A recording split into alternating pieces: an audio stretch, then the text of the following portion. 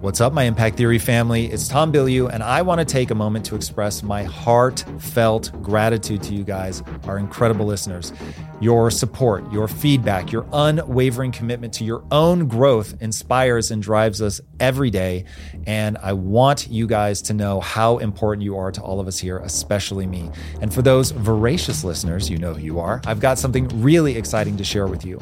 If you're truly dedicated to achieving greatness, check out the Extra Impact subscription channel exclusively on Apple Podcasts and Supercast.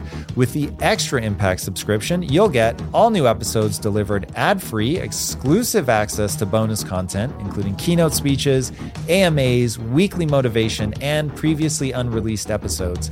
And you'll also have subscriber-only access to 5 additional podcast playlists with hundreds of archived Impact Theory episodes curated into themes to help you streamline your transformation journey. So if you're ready to take your personal growth journey to the next level, head over to Apple Podcasts, Supercast, or check the links in the show notes and subscribe to the Extra Impact subscription. It's your key to unlocking the greatness within you. Thank you guys again so much for being a part of this incredible community. Remember, the world needs more people that have come alive. Double down on your own improvement, and you will be shocked at how far you can go. All right, until next time, my friends, be legendary. You're listening to Impact Theory. Impact Theory. Impact Theory. Impact Theory. Impact, baby. Hey everybody, welcome to Impact Theory. Today's guest is Yancey Strickler. He's the co-founder and former CEO of the game-changing company Kickstarter, which gave birth to the now massively successful crowdfunding model. He's also an author and speaker who was recognized by the World Economic Forum as a young global leader and by Fast Company on their vaunted most creative people list. Proving his bona fides as a very unique thinker, in his new book, This Could Be Our Future, a manifesto for a more generous world, he has given birth to an incredible new idea that he calls bentoism, something he hopes will radically overhaul our approach to living life and defining what's valuable. Yancey, welcome to the show, man. Thanks. That was so rad. I'm like looking for the other person in the call so I can congratulate them. Yeah, I think we will find them very rapidly. Dude, I love the way that you talk about being a CEO, the way that you talk about dealing with insecurities and feeling like you weren't the sort of thing that everybody holds up as a typical Silicon Valley entrepreneur. There is something about the way that you think about the world and that you process through it that I find not only engaging, but very accessible. And so when I think about people that are going to help shape how we move forward, it's people that can process like that. And I'd love to hear your assessment of what the problem is, how we've sort of gotten obsessed with perhaps the wrong value system. And then we'll obviously get into bentoism and all that. But first, I think hitting people with sort of where you think things have gone off the rails a bit would be super useful. Yeah, I'm an optimistic person. So part of me says where to begin with where things have gone wrong, but also feeling like loving the world, loving human beings, like feeling very optimistic about, maybe less in this moment than in a normal time, but still. I grew up in Southwest Virginia on a farm. I grew up Christian, evangelical Christian, and had no neighbors, just read books all the time, and dreamed of being a writer, and was always on that path. Moved to New York, became a music critic, and then met a friend, a guy named Perry Chen, who'd had the idea for crowdfunding. He had thought of this notion, and at the time, I worked at a website, in an editorial role, so that may be the most technical person I think he had met. And so we start making this company. And not to derail you, but I found this super interesting. Is it true he was a waiter? Yes. I mean, he was an artist. He waited tables at a cool restaurant. But it's not like he was groomed with, he was in Silicon Valley as part of Y Combinator, which is how people think this stuff normally starts. I had no idea that was sort of the humble beginnings of Kickstarter, which is pretty extraordinary. Yeah, I mean, he's just a creative. I mean, the three of us who are co-founders, myself, Charles Adler, and Perry, we're all creative people who, the kinds of things that we liked were very hard to fund. If you're the creative industry before Kickstarter, you only got money for things if they would be profitable, right? Because it's an investment. But of course, most creative ideas maybe you hope they'll become profitable, but really you're just trying to make the thing in your mind be real in the world. Like that's every artist's driving motivation. But yet that motivation is irrational and inadequate in that world before. So what was interesting is like we didn't want to be entrepreneurs. That wasn't like a dream, but the idea was so powerful of Kickstarter and what came to be called crowdfunding. And like to make it true, it had to be a company. So we just had to figure out how to do these things that we had never had interest in before. And what's interesting is that like it's quite painful to be learning so iteratively, but also it lets you second guess a lot of assumptions that other people just like don't even think about. You're just like, why does it work that way? And so that led to like maybe a slower processing in some ways. Like we wouldn't immediately jump to like what the obvious move is. Like an early example is the company was like 6 people and it was growing. It's about a year. We'd been around for about a year and we needed to hire another customer service person, a 7th person. And we suddenly realized that hiring that 7th person would mean we would have to add a second table in our office because we had one table that could fit 6 chairs around it. We're like, okay, we need the 7th person. We realized we can't fit it there. And we have this crisis of we're going to have to get a second table. And if we get a second table, that's not just opening up the 7th seat. That's opening up 8, 9, 10, 11, 12. And what does that mean?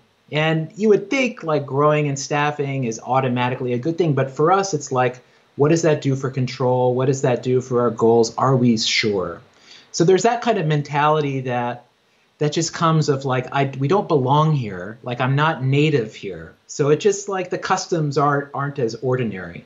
What really changed for me was that what I really saw, from the beginning, we said we never want to sell the company and we never want to try to IPO. We thought that for us coming from like music backgrounds and creative backgrounds, the idea of selling out, which is like to make something that other people enjoy and then financially exploiting that to remove yourself from your community, to us is like the worst thing you could do. So we always said to potential investors and everyone else, like, think of Kickstarter as the Green Bay Packers of the internet. We want to be a public trust. We fulfill our role. We don't do things we shouldn't do. We're not stupid, but you're just trying to do that one thing and be bound to the public interest for all time. We're only taking 5% as a fee. That's enough to keep the lights on, but we're not going to get super rich off of this. And it's like a fair deal. And this is what the world needs. And success for Kickstarter is the long-term meaningness of that, which was a weird thing to do, which is still a weird thing to do. And the paradigm that we were in of tech and VC is like you raise huge funding rounds. I became CEO about 3.5, 4 years in, just being live. And within a month of me taking over, our 2 most significant competitors at the time raised $60 million in VC funding from like the biggest funds there were. And we took a lot of pride in being scrappy, not doing that kind of thing. But you have this gut check moment of like, wow, do we need to do what everyone else is doing? But what we saw is that by them taking that money, they are in effect signing a post-dated check where every decision must work its way backwards to justifying whatever that valuation was, and that actually that's going to harm them over the long term. It's not going to bind them with the interests of their community. It's going to create a lot of weird things. But what we saw over and over was that everyone was just optimizing for this financial profit maximization, that every decision laddered back to that. And this is where you would see a company sending like 2 newsletters a day and spamming you. This is where like the weird things would happen where you're like, why did this company start treating me like shit all of a sudden? Like, why did this happen? Well, the answer is they had to grow, right? They had to grow. So can we remove ourselves from that game? And so this led us to become a public benefit corporation. So like we reincorporated the company to where we wouldn't just be expected to maximize profits as a for-profit company is traditionally expected to do, but that we would legally be required to balance our financial goals, our financial responsibilities with producing a positive benefit to society. And our idea was like, there are more people out there like us who don't quite fit into this world, but like could have a big impact. Business is an awesome way to have an impact. It's like so wide open. Like people like us should definitely be going into business. And maybe if we carve out this path, it could be a little bit of a template. So the next person that comes up says, hey, I'm going to go the Kickstarter route. And instead of every potential funder looking at them like, what are you even talking about, which is what we got, instead they might say, okay, well, I could see what that looks like. Yes, that means a 3x return instead of a 100x return, whatever those things might be. Really fast, to sidestep, to take a tangent really fast. Tell me a little bit more. I don't know about public benefit corporations. So obviously I know enough about your story to know that the big thing was it would keep you from getting a fiduciary lawsuit from your shareholder saying you guys weren't maximizing their shareholder value. That I get, but is that the sole reason they exist, or is there some other functional benefit that it provides? There's no functional benefit. There's no like tax breaks or anything like that. There's no special status. It was created by 3 entrepreneurs who actually started the And One Street Basketball League. Really? Who became private equity guys. And then while doing private equity, just really felt like this notion that only financial valuations mattered was stupid. They're just like, this is dumb. And so these 3 guys went state by state to argue for a new classification of corporation that would have to balance these things, that would take the additional responsibility of producing a public benefit, and that would be legally held responsible to do that. It started in Pennsylvania, and they went state by state. But it was entirely around like, this model that we've been using is outdated, and really the selling point for a company is that you are distinguishing yourself from your competitors, of saying we're not like them. But for us with Kickstarter, what we cared about was that our charter, which lays out like 15 commitments the company has made, is a legal document that all future leaders of the company will be held accountable to. So now, even is it like a constitution where you can change it with a certain number of board votes? With 2/3 of shareholder votes, you can amend it. You also needed 2/3 of votes to approve it in the first place. So it is amendable, but it's requires a process. Sure. And we just saw this as a way of distinguishing ourselves and laying out those commitments in such a way that in the event that we as founders got hit by a bus or the company changed hands, that you wouldn't just be relying on, oh, well, good people work here, thus we make good decisions. Instead, there is a more fundamental structural framework that says how decisions should be approached. I was CEO when we made this conversion, and to be honest, I didn't know if it was going to be bullshit or not. Like I'm like, is this just a piece of paper or what? Is this going to be real? And it was real. What I found was that the kinds of things we wrote in our PPC charter were like things that have always been true of us. Maybe we never articulated it, but like nothing in there is weird or out of character. But before, values were like a guardrail you would bump up against maybe if you're like going astray. It's just sort of keep you on a path. As a PPC, instead, I felt like these values, they were like middle of the road mandated. Like I have to maximize the value of like elevation of respect for creative people and culture. And like that needs to be a way that we think about our responsibility. And so to me, it made our values less of a passive thing and more of like an imperative to act. And so, just things would come up and you're like, well, we have to do, like, we're a PBC, you have to do this. And even when we faced like failure, for instance, not long after this, we had the worst project failure to date, like a project that had raised a couple $1 million to make a drone, just vanished, basically, just had a bleak message without saying much. But hey, we're a PBC, so what are we supposed to do? So we went and we found the toughest investigative journalist we knew of who had been like really hard on us in the past, and we hired them. And we said, we want to pay you to write the story of what happened here. You can interview me, you can interview everyone you can. We will promote the story because we just want we want to try to solve for this so that like this could be a learning moment, and we don't want to hide from this, but like this feels like the accountable thing to do. So like there were those kinds of ways of thinking that just felt, I don't know, just a different mindset. All right, so this feeds into the whole concept behind the book and what our future could look like that I find so interesting. So you've got this, basically the hypothesis, and correct me where I go wrong here, the hypothesis is basically we've gotten into financial optimization to the exclusion of all others. We've sort of forgotten about the humanity behind all of this. And if we're focusing on GDP, gross domestic product, And we think that that tells us whether the world is going in the right direction or the wrong direction. We don't factor in happiness, joy, accountability, things like that, that we're going to have a very serious sort of emotional existential crisis, if nothing else. Is that relatively accurate?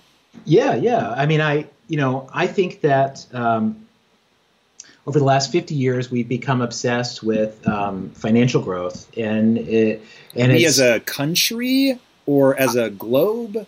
I would say the West primarily. I would say the West, and that has had a lot of power. It began in the U.S.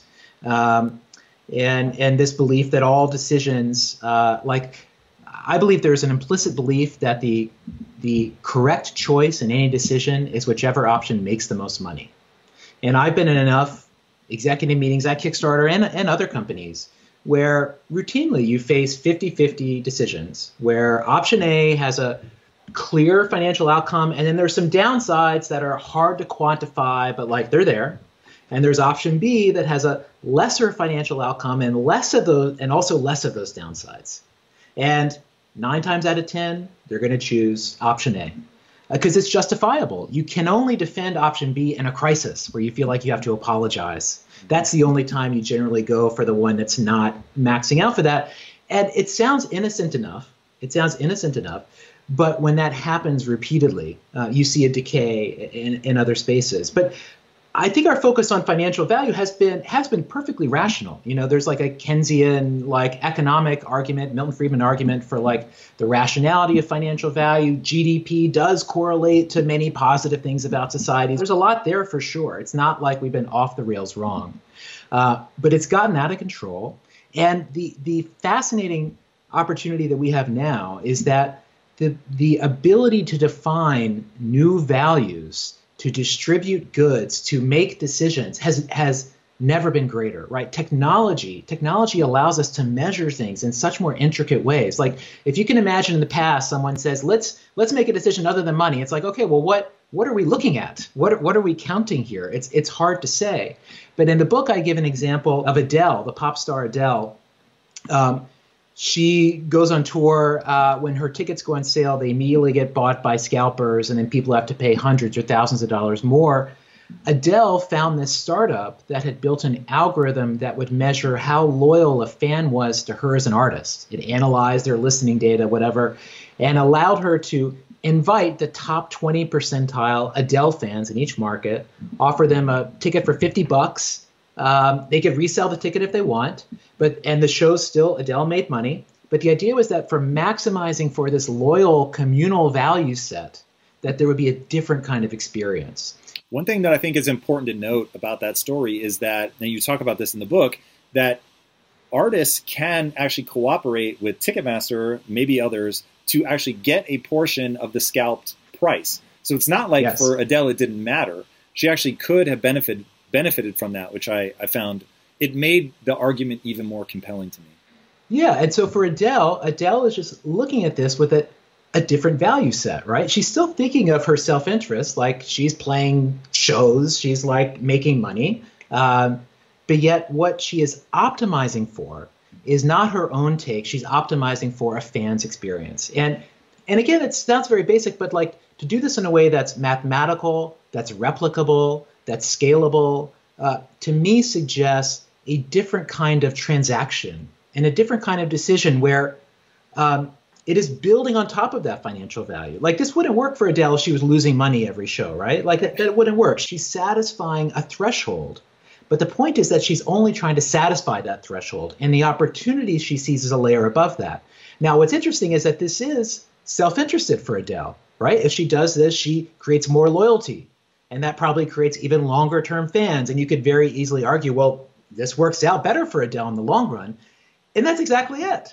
It could work out better for the long run for all of us too, right? The same kind of thinking and the same way of approaching our goals of not just maximizing for now me that's the secret. That's the secret to more meaningful success. That's the secret to being meaningful in culture.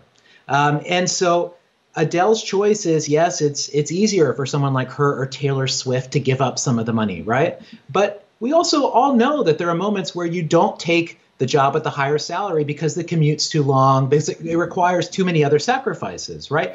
We as individuals, I think, know how to navigate those kinds of situations. They're hard. They're especially hard if we're in a place of desperation.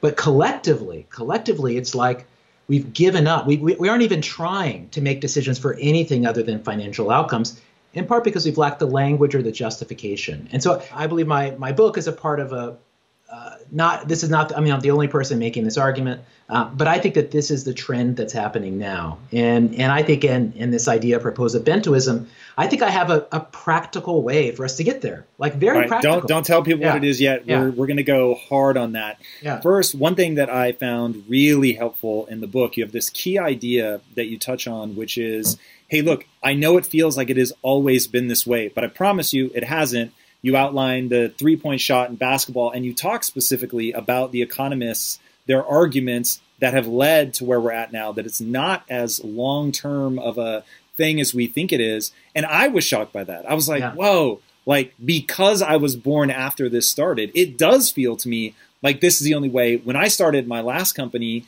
dude, we honestly, everybody was like, all right, this is just dumb. We were like, we're no longer going to make profitability our highest value. We're going to make adding value to the customer the thing that we're a total slave to. Right. And that just seemed so counterintuitive, but we were reacting to the way that we had done business before and felt like we were suffering. Forget, like, I'm sure the customer was getting less value than they could have from us as well. But like, even that felt like, even if we're serving the customer well, we're not having fun. Like, this isn't fun. Like, trying to be a slick marketer just is not interesting to me.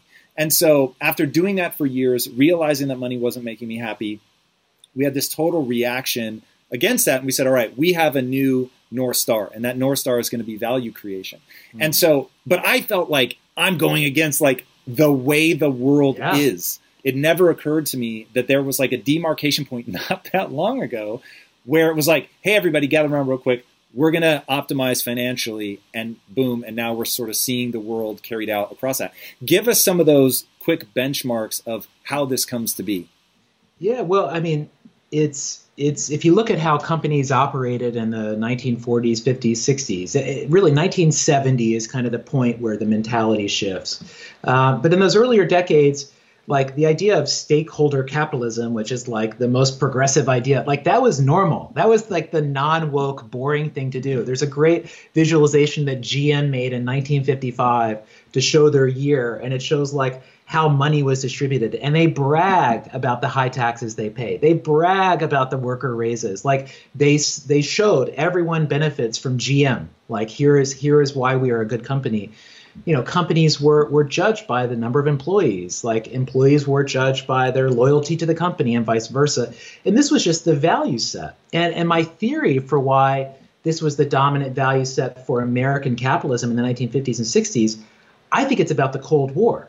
We think of the U.S., like the Cold War is the U.S. and the Soviet Union locked in this like military détente.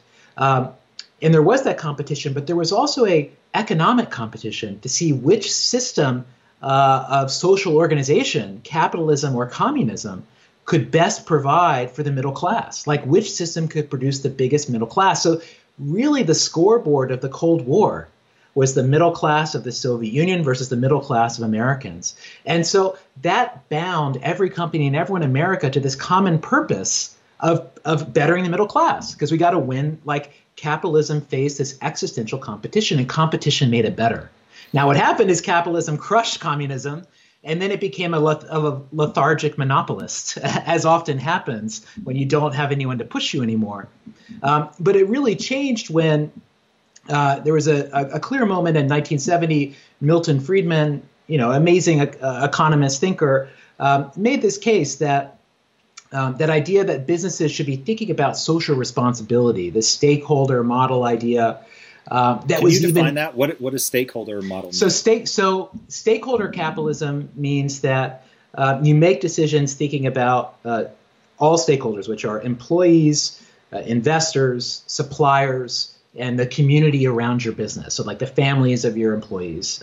This is like my favorite business guru is a man named Konosuke Matsushita, this Japanese man who started Panasonic.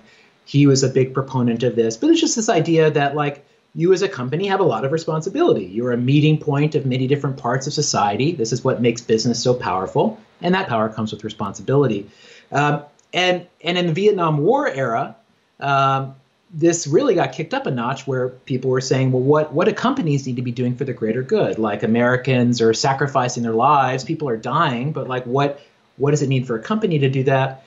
And that's when Friedman came out with this essay that said the only social responsibility that a business has is to profit.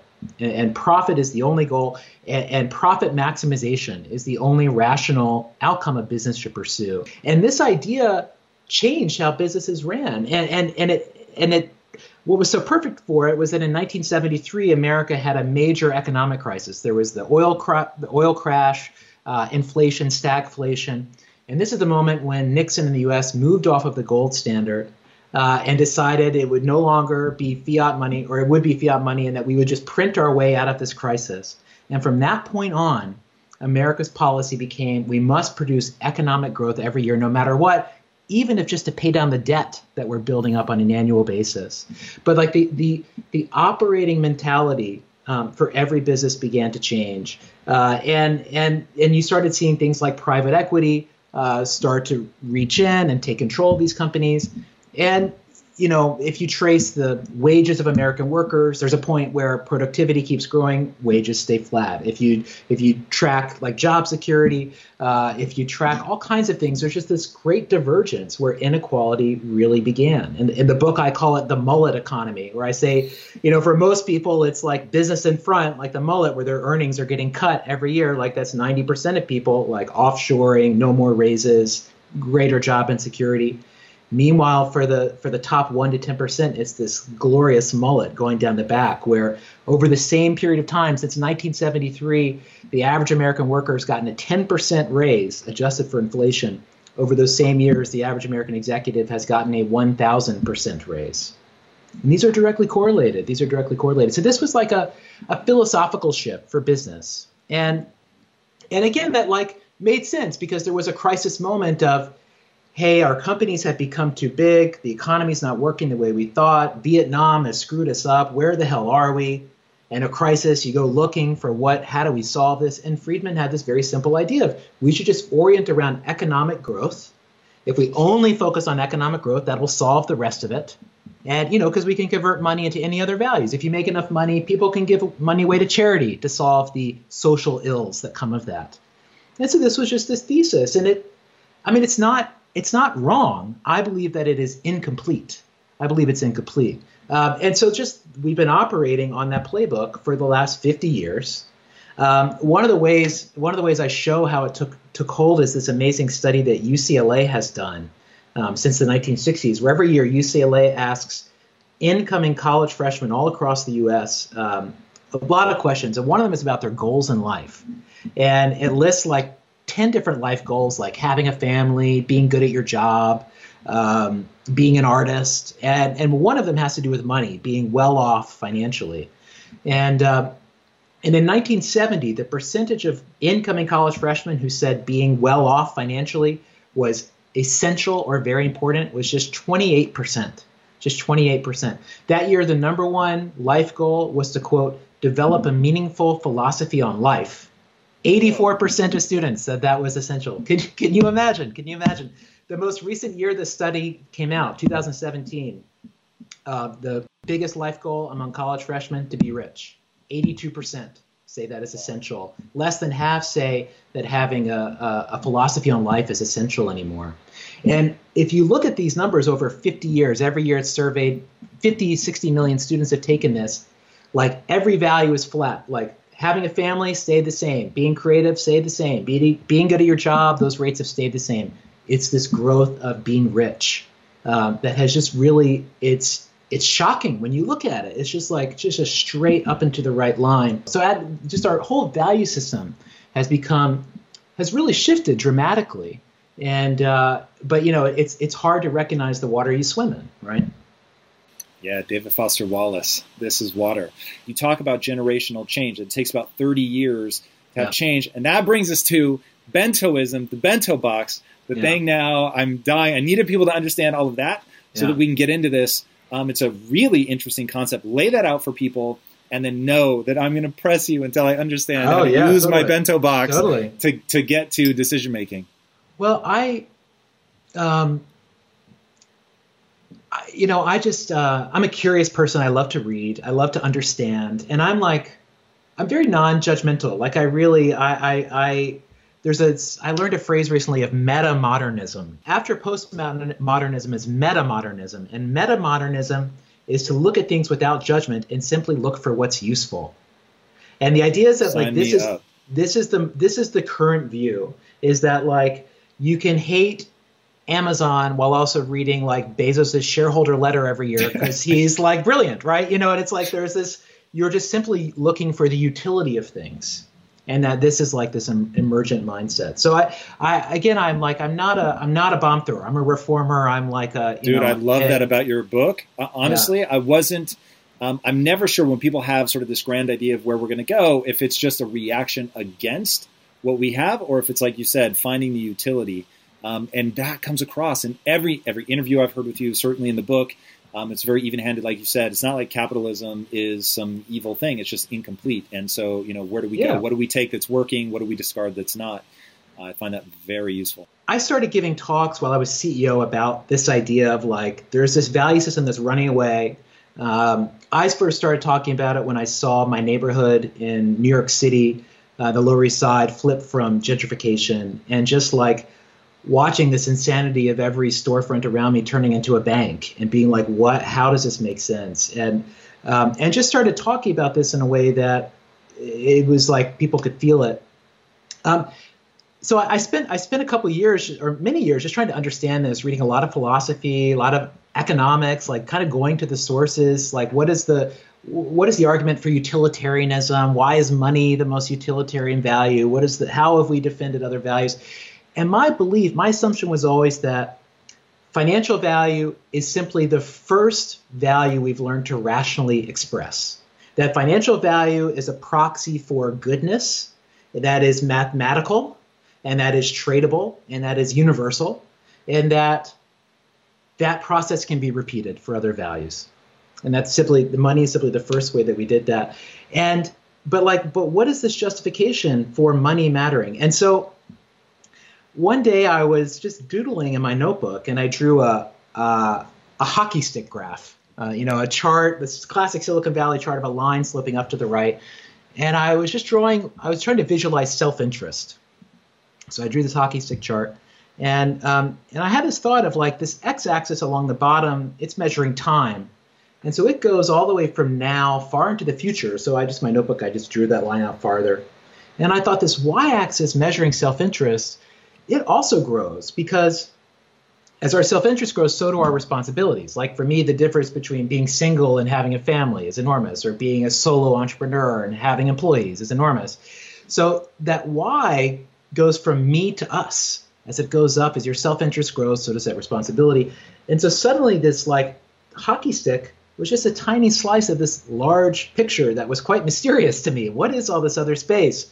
And so I turned it into a very simple 2x2, just drawing lines through it. And suddenly I had these 4 boxes, and they lined up with these axes where in the bottom left, there was now me. This is the hockey stick graph. This is what I want to need right now. This is how I think of my selfish desires on a day-to-day basis. On the bottom right was future me. And future me is this older, wiser version of me that either becomes true or not true every day based on the choices I make. I think of my future me as like my Obi-Wan, my inner Obi-Wan Kenobi. How do I get there? Like, what decisions does Obi-Wan make today to become Obi-Wan?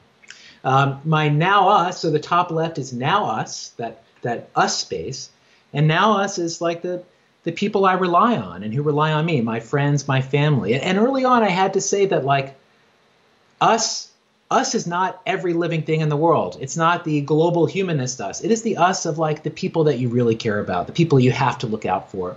And then finally in the top right, there's future us, which is imagining that same group of people 30 years from now. So probably your kids and their kids too.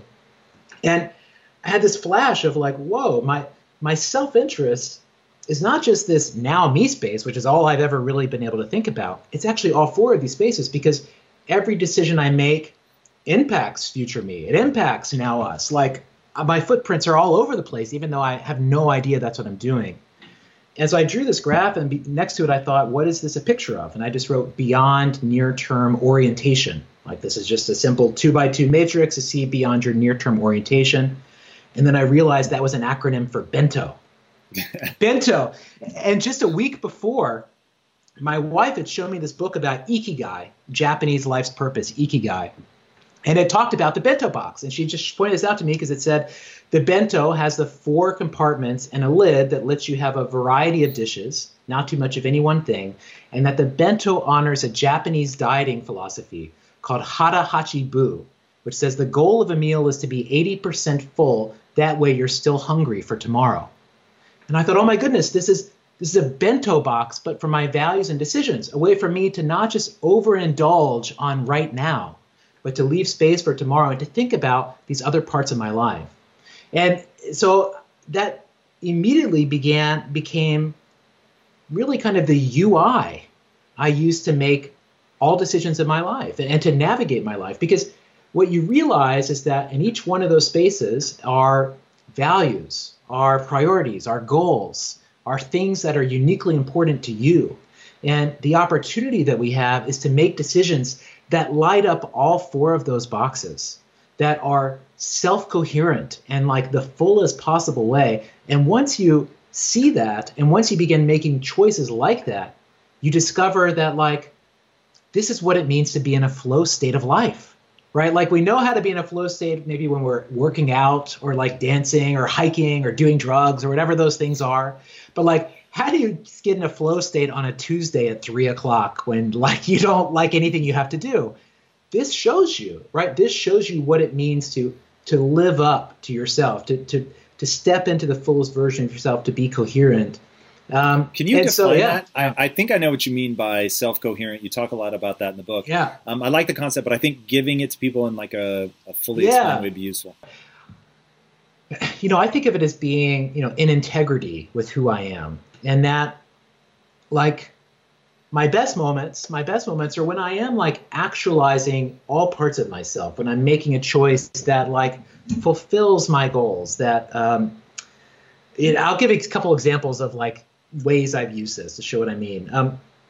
You know, one of the ways I make a living is by doing speaking, like paid speaking, and I will sometimes get invited to speak by companies that I don't like, that feel off values to me. And I've always said no. And not long after I had come up with the bento, I got asked to do another one of these. And when I made my bento, I went through this process of self-inquiry to find what was in each space for me. So I said, well, what does my now me want and need?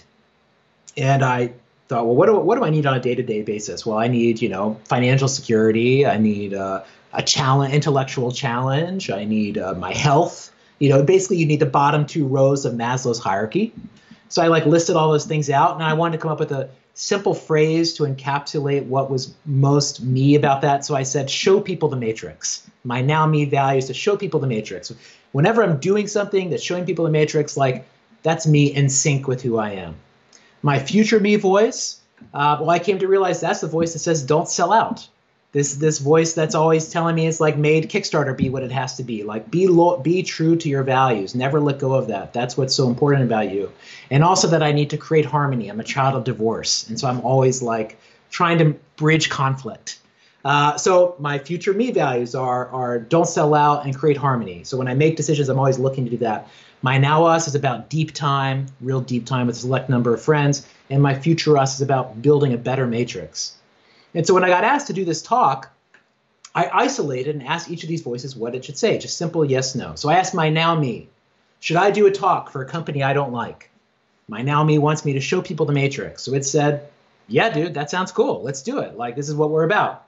My now us, so that was a check, yes. My now us says deep time. It's like, well, you know, an hour and a half to talk about ideas. That's cool. Check. Yeah, we're in. My future us wants to build a better matrix, says, yo, dude, you can't be preaching to the choir. Like, if you want to build a better matrix, like, this is where you got to be. Like, double check for future us. And then my future me voice, which says, don't sell out, says, no, you're selling out. You're just trying to do this for the money. You're trying to justify something that is actually against your values. And suddenly that voice that had been pissed off in the past, I saw it for what it was. It was this bouncer. It was this big dude looking out for my values, right? He's just standing there being like, nah, you can't come in. But yet I could see the full picture. I could see that gave me the agency to tap the bouncer on the shoulder and say, no, it's cool. I've got this. And I ended up making a 180-degree different decision than I would have before starting that process. And I did it knowing that I was coherent, that I wasn't betraying who I was, this wasn't something I needed to feel guilty about. This is actually something that truly reflects what is important about me and allowed me to overrule what had felt like one of the most important parts of me, right? That I don't do things like this. And so that ability to just sort of put myself in context let me make a wiser choice.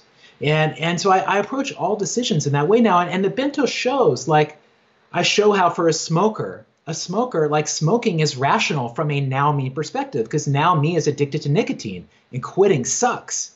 Even though for future me, now us, future us, all those say, dude, you should quit. What are you doing?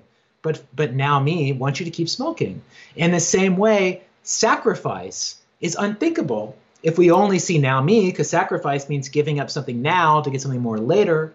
Even though if you like put the question of sacrifice to your bento, you would see a red X and now me, and you'd see a green check in the other 3 boxes. For the world today, where we only see now me, that is an unthinkable decision, right? Sacrifice is unthinkable. Why would I do that? That's irrational. And so it became this way of sort of a bird's eye view, to take yourself out of this like interrogation box view of the world of like, we're only seeing 24 hours ahead of us. And I've come to think of it as I have expanded my perimeter of self-interest, right? If you expand your perimeter, that's what you have to defend. That's what you have to be mindful of. And so my perimeter includes us, and my perimeter includes the future.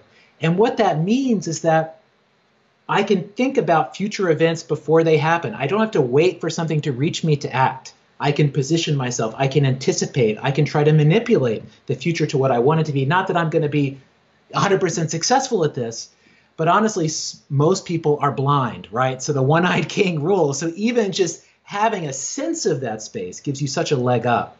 It allows you to consistently make decisions towards a destination. And that, my experience as a CEO, everything like that is the single hardest thing to do. So any tool that allows you to make consistent choices in a direction, like the exponential compound interest of that, it is just like out of this world, especially when most people have no idea what they're doing.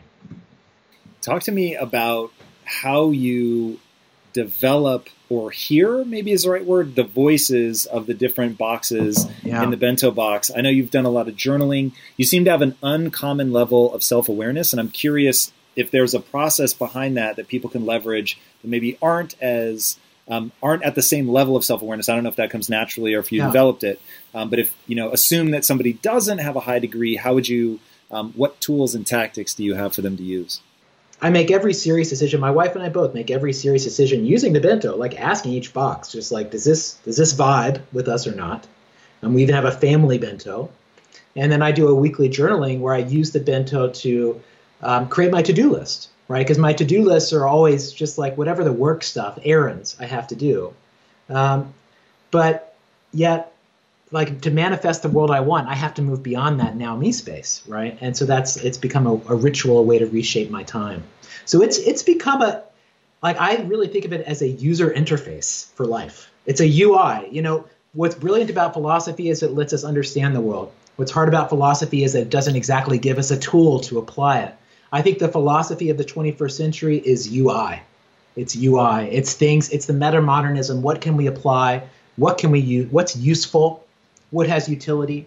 And I believe that this shift of expanding our self-interest from now me to these 4 spaces, that perimeter of self-interest, that expansion, I believe that is the linchpin change that like everything else changes as a result of. All right. So assuming that we can get people to adopt that, let's take a harder case with the bento box that you covered in the book. And it was whether or not you took a family vacation. Yeah. And I was like following the check marks. I'm like, yeah, he's going on the vacation. And then like, we didn't take the vacation. So how do you weight the different boxes? Like, cause you I think 3 of the 4 boxes, if I remember right, were all yes, take it, but Yes. one said no, and you ended up not taking it. So how in that moment did you decide to weight the different boxes? Well, because certain decisions have more relevance to certain spaces than others. So it's like, if you're having a decision about that involves other people, like that us space probably is the rightful ruler of that outcome rather than like the now me space. So it's not that I don't think all 4 boxes are always weighted the same.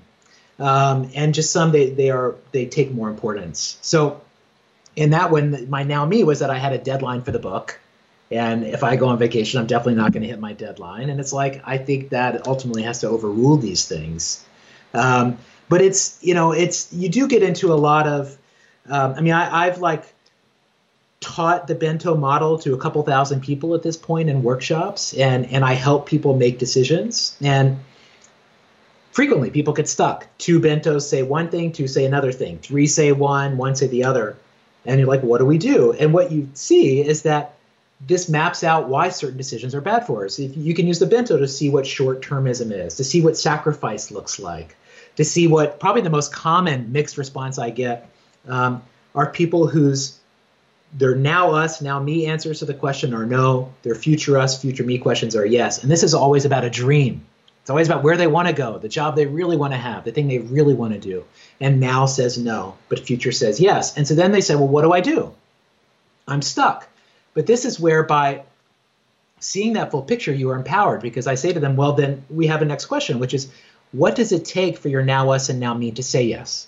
Why do they say no? Is it you need emotional validation? Is it financial validation? Like, what is it that needs? Okay, well, let's break that down. Let's make a goal. Let's imagine, well, what is the point in which now me can become a yes, right? And that could be very simple. Let's just like iterate towards that. But rather than being stuck with this, like these emotional feelings, like I would be when, a weird company would ask me to speak and I would just be mad. Like, let's not be mad. Let's not be frustrated. Let's take our power. Let's take our seat. Let's have some agency in this. Let's break this down. And so, my experience is that CEOs, leaders, everyone's just trying to do the best they can with what we know. And I think that this is the missing information that can allow us to make even better decisions. Dude, well said. Well said. And thank you for taking that to such a tactical place. I love the way you think. I love how thoughtful you are about this stuff. Where can people connect with you and continue to engage with you and these ideas? I'm all over the place. Well, there's bentoism.org. You can, it guides you through the process. It's like a web version of teaching you how to build out your bento. It's also just an awesome website. It's like going to a spa. It's so relaxing. I would really encourage you to do it. I also do these 20 minutes every Sunday. I get on Zoom with whoever joins, normally about 50 people or so, and we do journaling together. We journal our week ahead. So we tap into our bentos together. We all write together. We have some shared accountability. There's a Google Doc where we all say, here's what I'm going to do this week. And that's just a very organic community that, I don't know, once COVID started, I'm like, well, I'm doing this anyway. Why not just turn on the camera? And that's becoming something really special. And then I'm just online at ystrickler.com. But folks are welcome to join the weekly bento. That's just bit.ly/weekly bento. I send out invites on Thursdays and people can come. But I'm all about just giving people practical tools to help them get where they know they need to go. Like, people are smart. People know when things are right or not right. Like, we all have this capacity. It's just we're lacking the language, we're lacking the tools, and but they're here. They're here. All right. I think I have a guess as to what you're going to say, but my final question: what's the impact that you want to have on the world? I want to expand how we define our self-interest from just now me to be now me, future me, now us, and future us. I think our world is trapped by a limited perspective, and expanding the perimeter of self-interest is what will finally let us make choices that benefit us, not just now, but in the future as well. I would say that is very coherent with your message, man. Thank you, dude, so much for coming on. I really, really enjoyed your book. I think that you're thinking about some incredible things, and you've got an amazing idea for a way forward. Thank you for sharing it with us. Guys, if you haven't already, be sure to subscribe. And until next time, my friends, be legendary. Take care. Hey everybody, thank you so much for listening. And if this content is delivering value to you, please go to iTunes, go to Stitcher, rate and review us. That helps us build this community. And that is what we are all about right now. Building this community as big as we can to help as many people as we can, deliver as much value as possible. And you guys rating and reviewing really helps with that. All right, guys, thank you again so much. And until next time, my friends, be legendary. Take care. If you want to finally take control of your health and stop struggling with a lack of focus, feeling sluggish, and just not being your best, then you need to fulfill all the nutritional needs your body has every single day. You can do that easily and simply with AG1. If you're a longtime listener, you might know I've been supporting AG1 for many years. That's because AG1 is a foundational nutritional supplement. And you guys know me, I do not normally eat supplements. AG1 is basically it. It is a supplement that truly supports your body's universal needs like gut optimization, stress management, and immune support. And what I like is that they're basically grounding up real vegetables. It is about as close to eating the real thing as you're going to get. Since 2010, AG1 has led the future of foundational nutrition, continuously refining their formula to create a smarter, better way to elevate your baseline health. AG1 supports your whole body with 75 high-quality vitamins, minerals, and whole food source nutrients in every serving to support optimal health of your brain, body, and gut. So if you want to take ownership of your health, it starts with AG1. Try AG1 and get a free 1-year supply of vitamin D3K2 and 5 free AG1 travel packs with your first purchase. Click the link in the show notes or just go to drinkag1.com/impact. That's drinkag1, the number, .com/impact. Check it out. What's up, guys? If there's something going on with your body that you just can't quite figure out what it's coming from, I'm going to bet that the problem has something to do with your gut health. So what can you do to feel better? Well, everybody's body is different, and that's why our sponsor Viome uses an at-home gut intelligence test to analyze your microbiome. Then they provide you with a personalized pre- and probiotic formula that can help restore balance to your body. They also recommend what foods you should eat and which ones you shouldn't eat based on your test results. I've had the founder of Viome, Naveen Jain, on the show several times, and he always has incredible updates about the science linking your microbiome to the rest of your health. And as you guys know, with everything that Lisa went through, we know firsthand that your gut health, if you fix that, you're going to solve so many other problems in your life. Go to tryviome.com/impact and use code IMPACT to get 20% off your first 3 months and free shipping. All right. That's tryviome.com/impact with the code IMPACT for 20% off your first 3 months and free shipping.